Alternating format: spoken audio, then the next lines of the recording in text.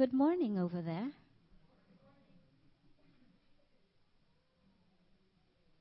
This morning is a good morning. It rained all day yesterday. It's kind of nice not to have the rain this morning. I count it my joy and privilege to be here. My name is Marcy, for those who are meeting me for the first time. For those who know me, you know I love to be here. I love to be with you, worshiping God, our Lord. We're in the presence of our Heavenly Father, and we worship Him in company with all the host of heaven, with all the saints who have gone before us, those who are gathered around His throne. So to those friends who are at home, you know you are loved. You are not forgotten. We miss you. But we know that God is with you. His Spirit is upon you wherever you are. I pray that as you join us virtually, our oneness through the Holy Spirit will keep our hearts and minds in the joy and peace of the Lord. Let us pray. How long, O Lord, must we call for help, but you do not listen? Violence is everywhere, I cry, but you do not come to save. Must we forever see these evil deeds? Why must we watch all this misery? Wherever we look, we see destruction and violence. We are surrounded by people who love to argue and fight.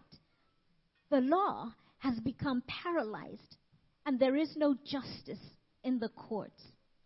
The wicked seem to far outnumber the righteous, so that justice has become perverted. And you say, the Lord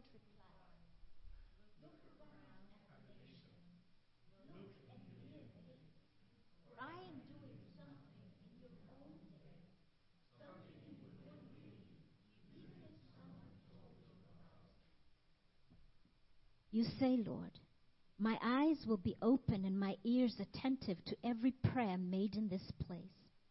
Oh, Heavenly Father, lean down and listen to us. Open your eyes and see our despair. See how your people, the people who bear your name, are in distress and disgrace. We make this plea not because we deserve help, but because of your mercy. Would you stand and pray with me in song? Come, thou fount of every blessing.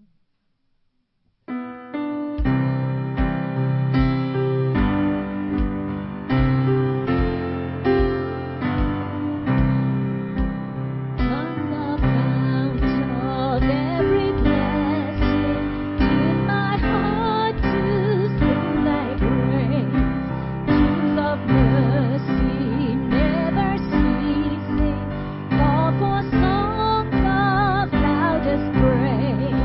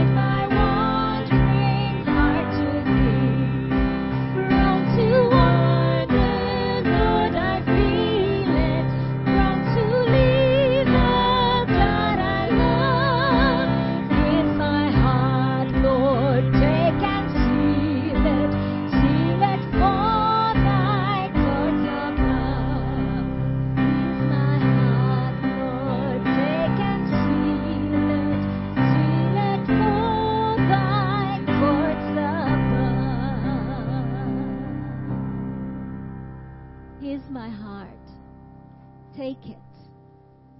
Here's my heart. Seal it. Seal it for the courts of heaven. Seal it here on earth. Seal it with your love. Sometimes I wonder if you, like me, struggle to find confidence and joy in the Lord. And you feel like that confidence and joy is just leaching out. It's just leaking. You look for joy, and then something happens, and it's like you're back down in the dumps. And then what happens next is this litany of complaints begins in my heart. And I am dissatisfied with life, and I'm dissatisfied with my lot in life. And it's hard to praise. Small daily hardships become hard to bear. Irritation, impatience, and then unkindness. And it's hard to find joy and pleasure in anything until I lift my eyes up and I see Jesus. I lift my eyes up and I see who God is, how awesome He is. And I find words, sometimes written a long, long, long time ago, in English that's hard to understand. But when I think about it, it makes me praise. And that seals the heart. That little hole where the joy is leaking out is sealed. That little hole where irritations are getting to me is sealed. Does that work for you too? Does it work? That's why I like church. We're going to sing Immortal, Invisible, God Only Wise, to this great God. Think of Him, God of the universe, but beyond the universe. He contains it. He holds it in the palm of His hand.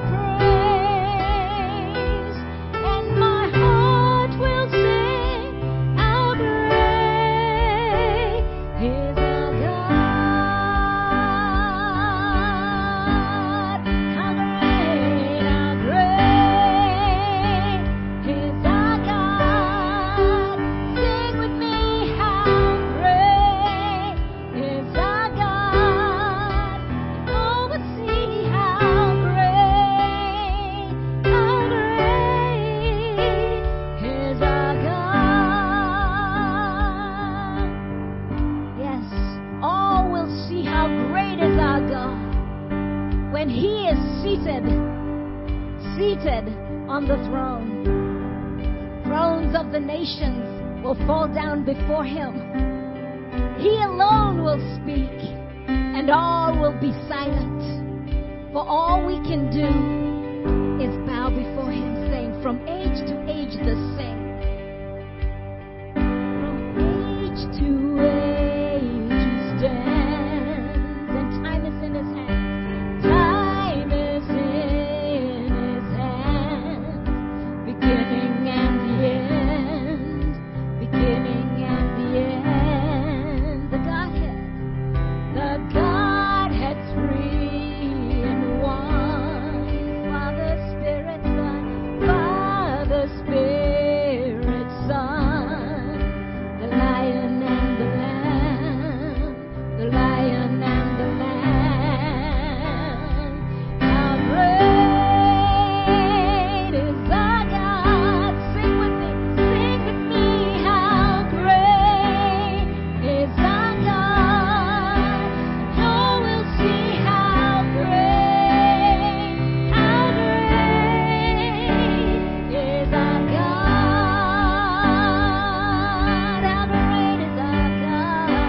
How great is our God.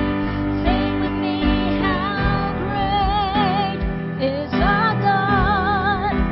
Oh, we'll see how great is our God.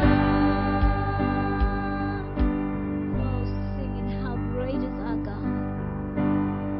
How great is our God. There is none like you, Lord. Truly. For all the gods of the nations are idols. Which one of them has ever paid for the sins of its people? Which God has ever said, I don't need anything from you, and given everything? Which God amongst the nations has dwelt amongst its people? Jesus took on flesh. God became man and dwelt among us. He touched us. He fed us. He walked among us. He spoke words. There is no God like you, Lord.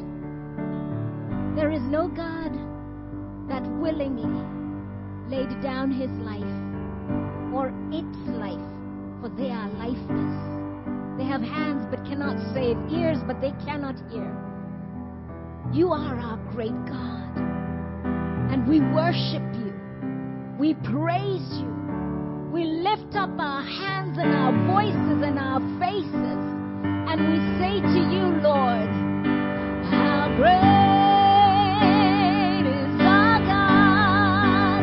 Sing with me, how great is our God. Oh, we'll see how great is our God. One more time, we sing to you, Lord, with all our hearts and voices. Great is our God. Sing with me, how great is our God. Oh, we'll see how great is our God.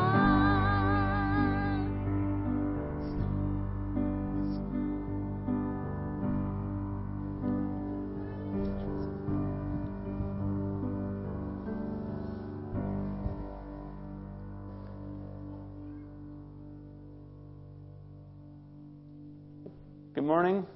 Maybe be seated for a moment. And as we just sang, we have a great God who we get to gather together and worship and sing praise to. One of the ways we typically continue our worship is through giving back to him, not, as Marky said, because he needs anything, but because we want to celebrate how much he has freely given us.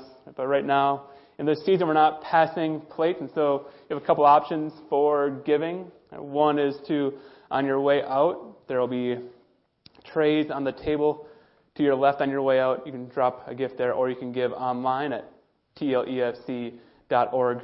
Also, this Sunday is Communion Sunday. So it's the Sunday we typically gather or take our benevolence offering to help meet needs of those in our faith family, in our community who have need. And so there will be somebody at the door holding a tray. If you want to give to the benevolence giving specifically, you can give in the basket that the person at the door is holding on your way out. Let's pray together. Father, we thank you for the chance to gather, for the chance to come together in this place and to sing of what a great God you are, of how much you love us, how much you care for us, how much you've done for us. And even though we hope that as we go through our weeks that we would remind ourselves of those truths, we have a special chance in these mornings to gather together as your people, to encourage each other, to gather together and to praise your name. And so we pray that we would be reminded this morning how much you love us, how much you care for us. God, we pray for those in our church family who are struggling with sickness and pain, suffering the loss of loved ones. We think of, especially of Bill and Nancy and the passing of Nancy's dad, that you would bring them comfort and the rest of that family comfort and peace during this time, that you would give them an assurance of the great love you have for them. God, I pray that you would remind each of us as we navigate our way through the trials and messiness of life, that you are a God who is in control, who has a plan, who will one day make all things right. We think of missionaries and Christians overseas living in places where it's far harder than we could even fathom, that you would give them, or declare just a sense of your goodness, of your kindness, of your love for them, that you give them endurance. They face challenges of many kinds. God, we now continue to sing praise to you this morning. We just pray that it will come from our heart, that the words will not just be words on the screen that leave our lip but don't filter through our hearts and our mind, God, but they would be the cry of our heart, that we would sing these words to you in praise of you, that you would be glorified because of the word we sing, the word we hear. Praise in Jesus' name. Amen.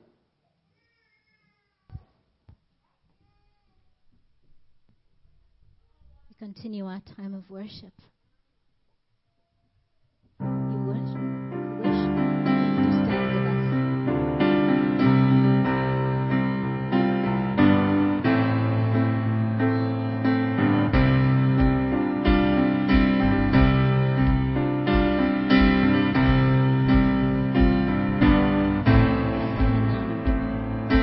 Blessing and honor, glory and power be unto the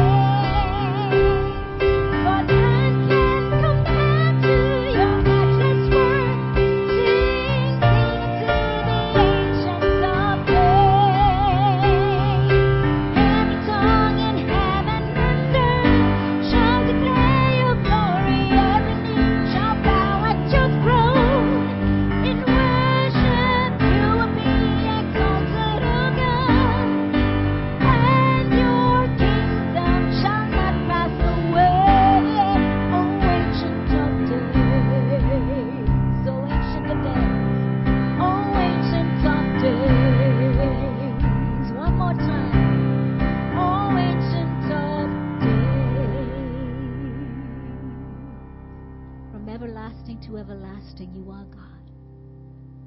All things will pass away, but your love and your word will stand forever. And as we sit under the teaching of your servant, Tim, we ask that, Lord, our hearts and our ears will be open to hear you. And that, Lord, the word will find fertile soil in our hearts and in our lives and bear fruit that will bring glory and honor to the name of Jesus in our homes, in this town, and in this region. And then, Lord, bear fruit to 1,000 generations of those who follow you. We pray this believing and trusting in Jesus' name. Amen. Please be seated.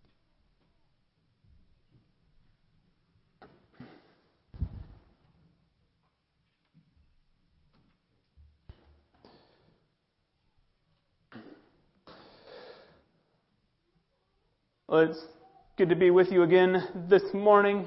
If you're visiting or you're new, my name is Tim, one of the pastors here, and we're glad that you are here with us. Before we kind of jump into this sermon, just a couple housekeeping items. So one, as we kind of head into the fall, we're just kind of thinking of what the next stretch looks like. So youth group will kick off this Wednesday. That'll kind of get back into a regular routine. And then starting October, the first Sunday in October, we'll come back and we'll have Sunday school again, and we will for Sunday school for kids, and then we'll gather probably in here for cross-training, a sermon discussion after the service. And so we're kind of working on the final details of that, but kind of looking forward. The first Sunday in October, we'll kind of get back to a more regular and routine schedule in those ways. So, often when I sit down to write a sermon, and I think about, how do I want to introduce this sermon? What's a way to kind of engage people's attention? Almost without fail, the first thing that pops into my head is some kind of sports analogy. And, but I'm well aware, for some people, sports don't grab their attention. I can't understand that. It doesn't make sense to me, but I realize some of you, don't care about sports. And so I try not to rely on sports analogies every Sunday for my introduction. Right? But given that today is football season kickoff, not counting Thursday, today is the first real Sunday of football season, I thought it'd be okay to use a football Packers-based sermon introduction. Right? So I've been a Packer fan since as long as I can remember. One of my earliest memories in all of life is the 1993 playoff game between the Packers and the Lions when Brett Favre hit Sterling Sharp on this long touchdown pass with 55 seconds left in the game. Right, and that pass put the Packers in the lead, and it gave them their first playoff victory in 11 years. Right, and it started a run of success from then until now that few teams can match. I've been fortunate in my time as a Packers fan to experience pretty much only successful seasons. Right? The only quarterbacks I've really known are Brett Favre and Aaron Rodgers. It's been nice enjoying the Packers' present success. But I also remember distinctly when I realized that the Packers were the best team, not just because of their present success, but also because of their past rich history. So in 2000, when I was 14 years old, the book When Pride Still Mattered was published. And the book When Pride Still Mattered is the biography of Vince Lombardi by David Moranis. And at that time, pretty much all I read was sports biographies because I was super cool. And so I heard the book was being published and I jumped in and wanted to read it. And so before reading the book, I knew who Lombardi was. I knew he was this great coach. I knew they named the Super Bowl trophy after him. So I was aware of him, but I didn't have a great appreciation for who he was. But this book sent me down a track of being a far bigger fan of Lombardi, being deeply interested in who Lombardi was. And one of the gifts of the internet is that it gives us access to many video clips, much old footage of Lombardi coaching. And so one of the most famous clips of Lombardi coaching is like him staying on the sideline in his trench coat and fedora, and he's like clearly not impressed by what's going on until he yells, like, "What's going on out there?" Now he adds a couple words that I'm not going to say because, church. And like, even though it feels like you shouldn't be able to get fired for quoting Lombardi in Wisconsin, no matter what he said, I don't want to push that theory too far. And so like, Lombardi looks at how his team is playing, and he wonders, like, what in the world? This is not how things are supposed to be. This is not how I expected things to go. What is going on?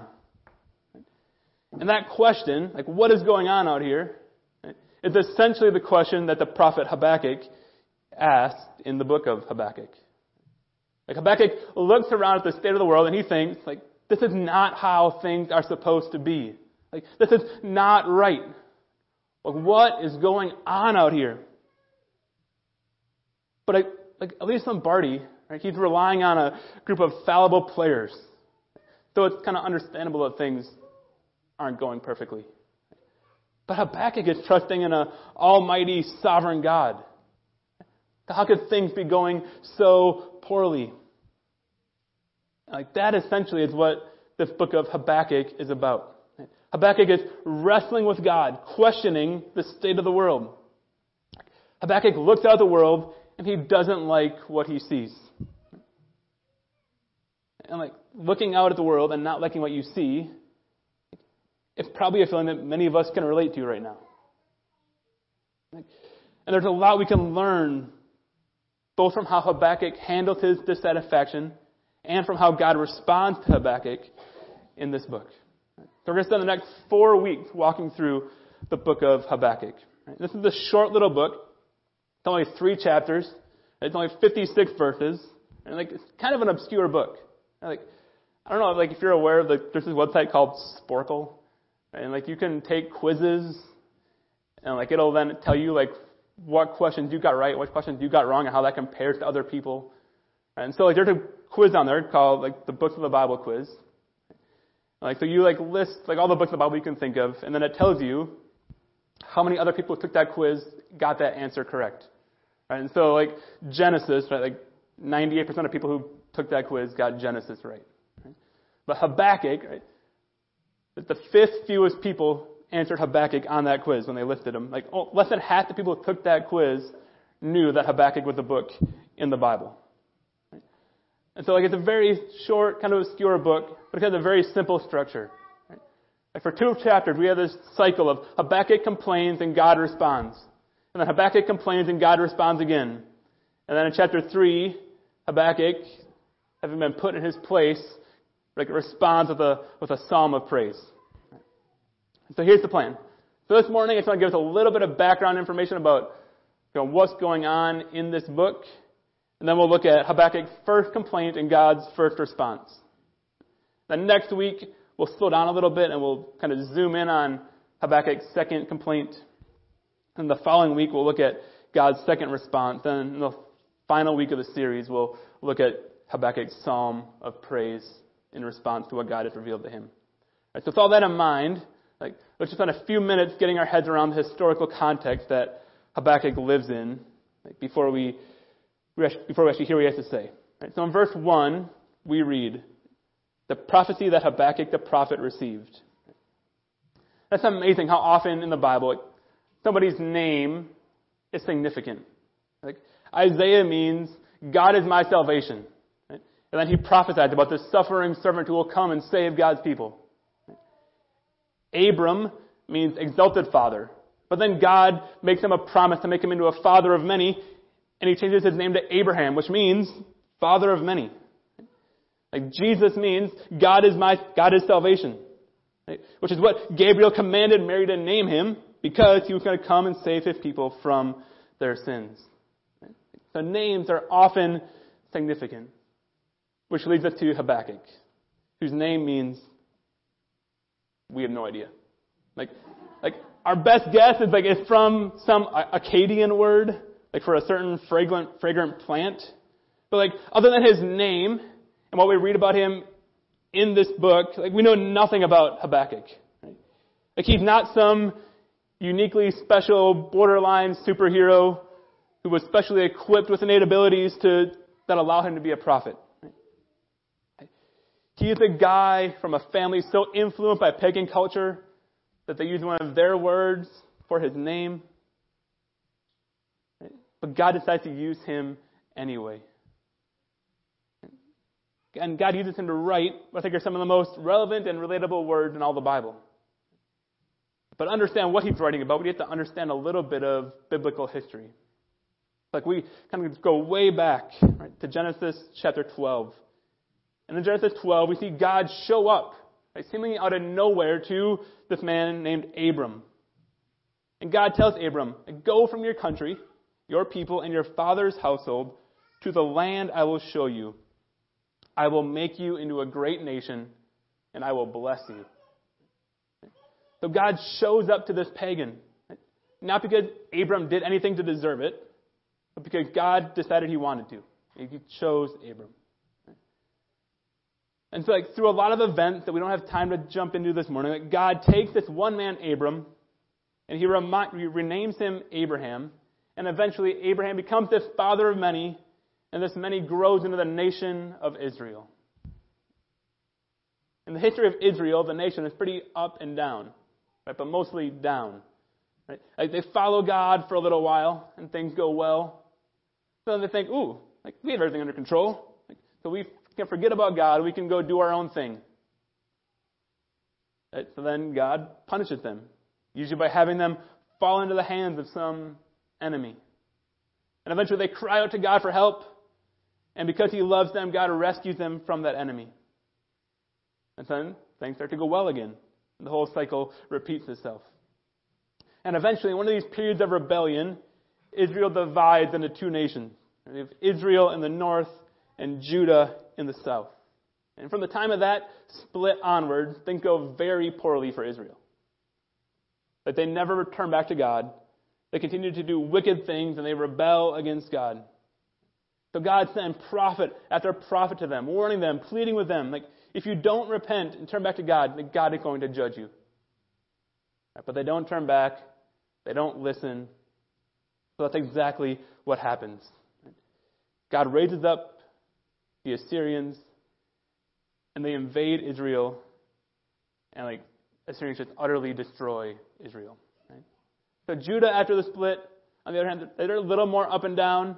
They're wicked most of the time, but every once in a while they would have a good king who would turn the people back to God. And because of that, God doesn't judge Judah at the same time he judges Assyria. They get a little more time. Right? He's still not pleased with Judah and how they are often acting wickedly, but they get a little more time. So he sends more prophet to them. And the most notable of those prophets being Jeremiah. And he tells them, if you don't turn to me, I'm going to do the same thing to you that I did to Israel. And that's where Habakkuk enters the story. And Habakkuk is entering from Judah after Judah and Israel had split, after God has sent the Assyrians to wipe out Israel. So we can't pinpoint for sure when Habakkuk's writing. But most likely, it seems Habakkuk is writing shortly after the death of King Josiah. And Josiah, he's the last good king of Israel, of Judah. He led this great reformation in Judah. He helped turn the people away from their wickedness and back to God. And things were looking good under Josiah's reign. But then Judah gets into a war with Egypt. And Josiah, being the king, he could have just stayed in his palace, or he could have led from the back like most kings would do. But he didn't do that. He desired to fight alongside his people. And so he disguises himself as a regular, average, everyday soldier, and he joins the battle. But in the course of that battle, he gets shot by archers, and he dies. And as a result, after a power struggle, and a few short-term kings, his son Jehoiakim takes the throne. And Jehoiakim is unlike Josiah in every way. He's corrupt and he's evil, and he quickly leads the country away from God. And so it seems most likely that Habakkuk's writing during the time of Jehoiakim. He had seen things start to look up under Josiah's reign. Right? And he must have thought, finally, God is at work. He is bringing revival to our land. Things are finally looking up. And then one well-placed arrow in a battle Josiah didn't need to be fighting in brings it all to an end. And in his place brings a king who is evil and utterly opposed to God. And Habakkuk looks out and he says, God, what are you doing? What is going on out here? Let's read the exact word. In Habakkuk 1, verses 2 through 4, he says this. He says, how long, Lord, must I call for help, but you do not listen? Or cry out to you violence, but you do not save? Why do you make me look at injustice? Why do you tolerate wrongdoing? Destruction and violence are before me. There is strife and conflict abounds. Therefore the law is paralyzed and justice never prevails. The wicked hem in the righteous so that justice is perverted. So here we get, this is Habakkuk's first complaint. And Habakkuk's complaint is that God is not punishing the people in Judah who are rebelling against him. And he says the law is paralyzed, justice never prevails, and the wicked hem in the righteous. Habakkuk looks out at the people of Judah, and he sees people everywhere acting wickedly. And he's like, God, why would you do something? Right? And if Habakkuk only complained about the people who are being unrighteous, he'd be in good company. We love to complain about people who are doing the wrong thing. We love to complain about people who are living less moral lives than us, don't we? It's like a favorite human pastime to look at the lives of others and to judge them and to complain about how they're living. Sometimes we even sneak those complaints into prayer. God, I just want to pray for so-and-so right now. He's rude and he's judgmental and he's arrogant. And I just pray that you would reveal his sin to him. Whatever. We sneak that complaint into prayer. Right? But that's not what Habakkuk does. Right? He says in verse 2, how long, Lord, must I call for help, but you do not listen? Or cry out to you violence, but you do not save? Right? Habakkuk's complaint is not primarily about the fact that others are sinning, right? But about the fact that God isn't doing anything about it. Right? And here's the thing. In our heart of hearts, we all have moments where we don't like what we see going on in the world. We don't understand why certain things are happening. Or if we're being really honest with ourselves, it's kind of hard to believe that God is really active and God really cared about what is going on. So the question then is, in those moments, when you have those moments of questioning and doubt, what do you do with them? If you're like me, my first reaction is typically to do just everything that kind of push those thoughts out of my mind. Just if I just don't dwell on them, then they won't be real. Right? I even have this default list of topics in my brain that I go to whenever I find myself thinking thoughts that I don't like. Usually it's think about the last good sports thing that happened, and I just dwell on that for a while. And when nothing good sports-wise has happened in a while, then I'm in trouble. But that's what I do. I just push the thought out of my brain and think about something else. But Habakkuk doesn't do that. He says, destruction and violence are before me. That there is strife and conflict abounds. And he doesn't say, so I'm going to go think about sports now. Which is what I do, right? But he says, why do you make me look at injustice? Why do you tolerate wrongdoing? Habakkuk goes to God. And he's honest about what is going on inside his heart. And if we aren't willing to do the same thing, we aren't willing to be honest with God about our feelings, when we think about what's going on in the world, we run the risk of getting ourselves into real spiritual trouble. If we feel we need to act everything is okay all the time, if we feel the need we have to suppress concerns and fears and doubts, right? One of a couple things could happen. Right? Like, one is that instead of taking our concerns to God, like, we lash out at other people. Like, we blame them for the problems we see in the world. We see this a lot currently with COVID. Like, no matter what you think of COVID, like, nobody likes what's going on, right? Like, either you don't like the disease itself or you don't like the effects on the economy. Like, nobody likes what's being caused, what's going on with COVID, right? But because we are finite humans, there's not much we can do about viruses and global economies. Right? So what do most of us do? Like, we don't go to God and ask Habakkuk. Like, we don't say, like, how long, Lord? Like, why are you allowing this to happen? Like instead we fight. Right? We lash out at other people for how they're responding to the situation instead of bringing our concerns to the one who is in control of the situation. Right?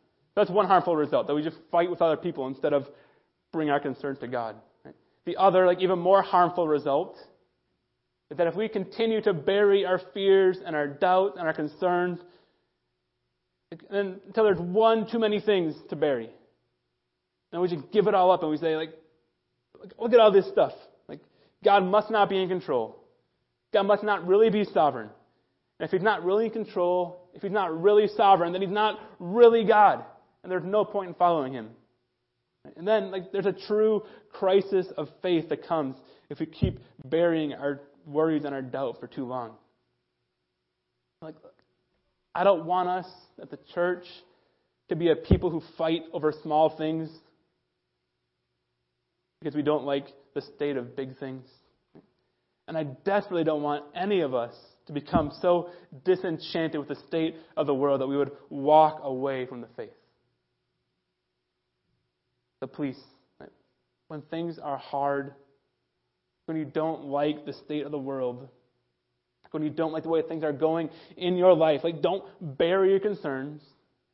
Don't try to just grin and bear it. But be like Habakkuk and run to God. Tell Him your heart. Tell Him your concerns. Tell Him your complaints. And the good news is, like, nothing you say is going to catch God off guard. It's not going to cause God to chastise you.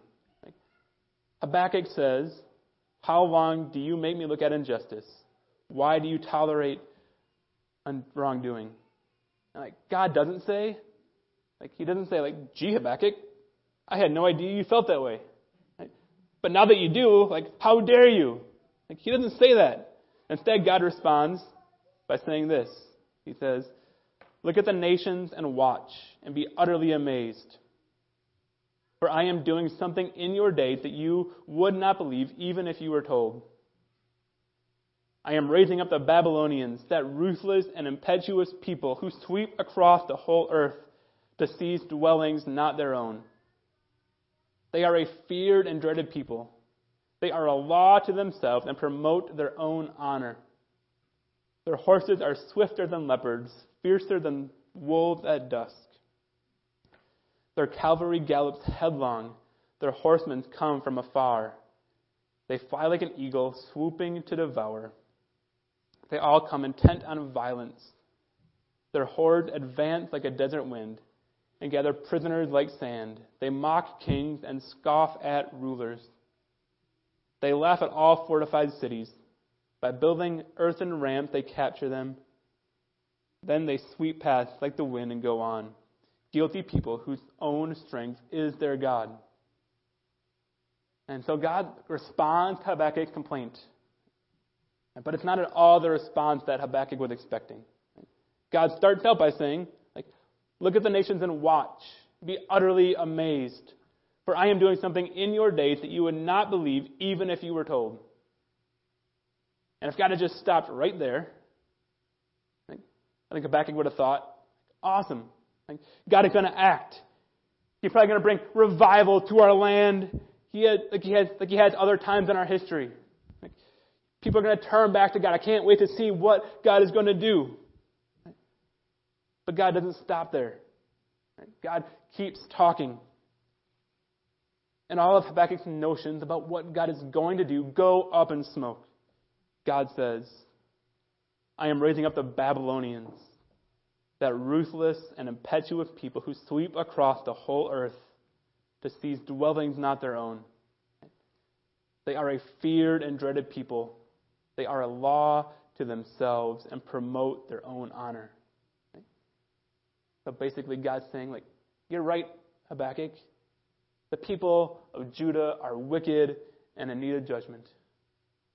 And I am going to judge them. I'm going to use wicked, evil Babylon as an instrument of judgment against Judah. Let that sink in. God is going to use a notoriously wicked, evil, violent, pagan people to judge his own chosen people. And next week we'll see Habakkuk's second complaint. And Habakkuk says, like, whoa, God, like, that's not what I meant. Like, let's not go crazy here. Like I know there are some wicked people in Judah, but they're nothing compared to the Babylonians. Like, look at it really bad. We're not that bad. But God is well aware of who the Babylonians are. He calls them that ruthless and impetuous people. They are a feared and dreaded people. God knows exactly who the Babylonians are. He knows exactly what he is doing. And while he doesn't chastise Habakkuk for his complaint, he does call Habakkuk to trust that God is sovereign and in control, even when it seems to make absolutely zero sense. God has a far bigger view of history than we do. Right? Like, we humans tend to be very time-bound creatures. It seems that only things that have happened in the last 15 minutes have any significance to us. Depending on the study, between 40 and 60% of Americans have nothing saved for retirement. We overeat, we overspend, we overindulge in any number of ways, knowing it's going to make us feel worse in the long run, but not caring because it feels good right now. We are terrible at thinking beyond what seems most pressing in the moment. But luckily, God is not like this. God sees all of history from beginning to end. And because he does that, we can be confident that whatever takes place will achieve his purposes. God tells Habakkuk that he's going to do a work in his days that Habakkuk would not believe if he were told. And the reason Habakkuk wouldn't believe it, is that Habakkuk doesn't have the same long-term vision that God has. He can't see how God is going to achieve his purposes through a Babylonian conquest.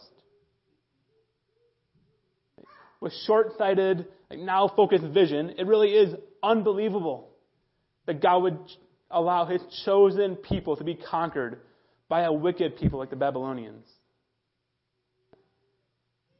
But what Habakkuk couldn't see was that after the Babylonians came and they conquered Judah, they would carry them off to exile. Well, then the Babylonians themselves would be conquered by the Persians.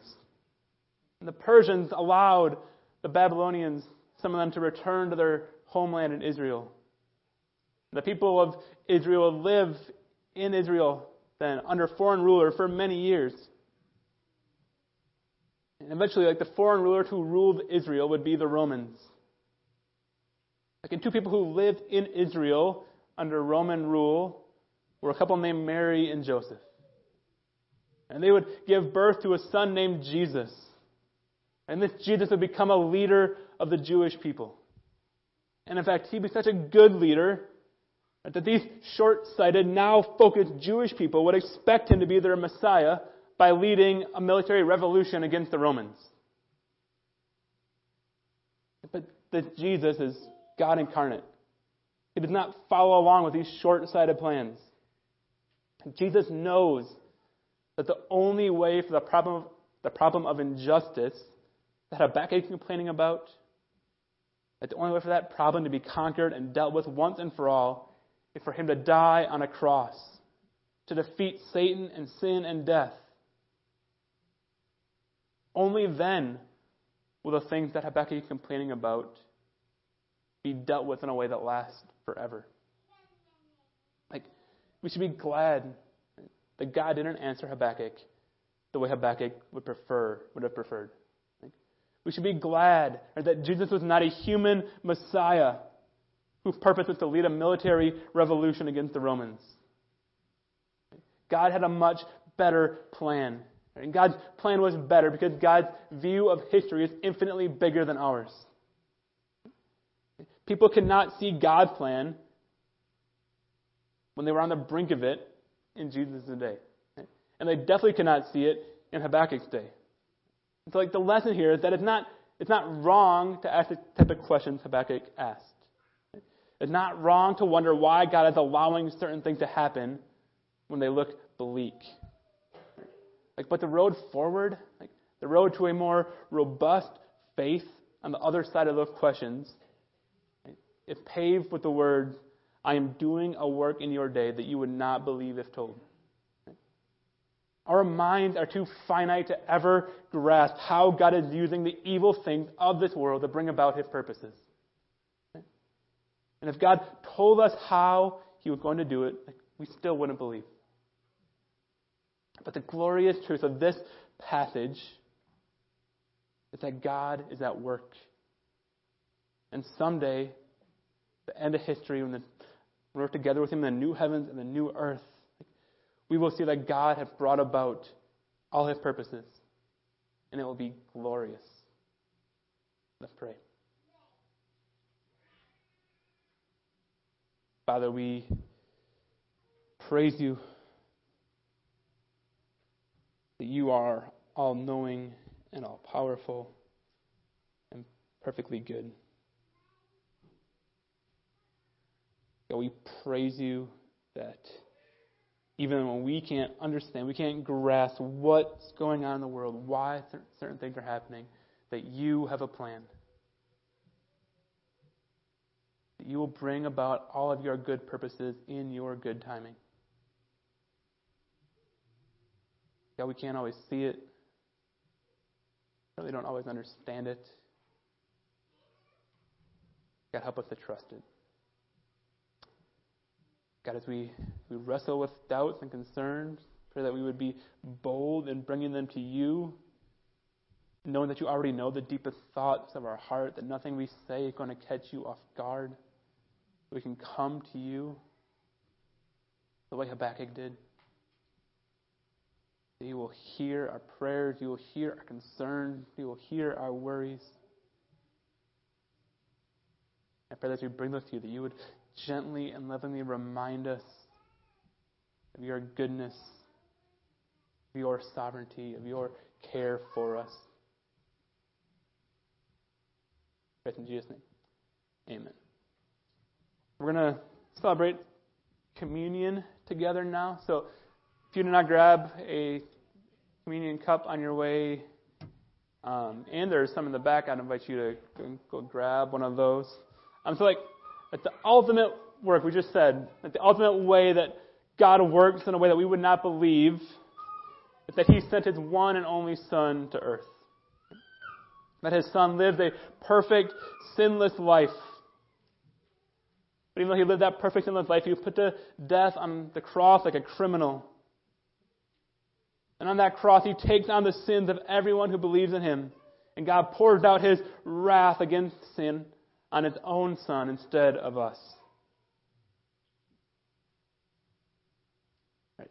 That is a work that would be truly unbelievable if it hadn't happened. But it did happen. We had the opportunity through communion this morning to remember what God did for us in Jesus. When we eat the bread, when we drink the juice, we're reminded that despite what Habakkuk thought, God did care about the sin and injustice going on around him. And in fact, He cared so much that He sacrificed His beloved Son to provide a way for that injustice to be dealt with. So with that in mind, let's take the bread. And on the night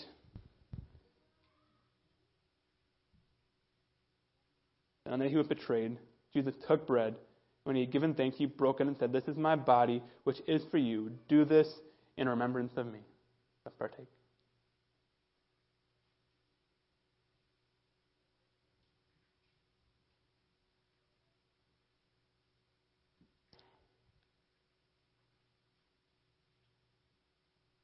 In the same way, after supper, he took the cup, saying, "This cup is the new covenant in my blood. Do this whenever you drink it in remembrance of me." Partake.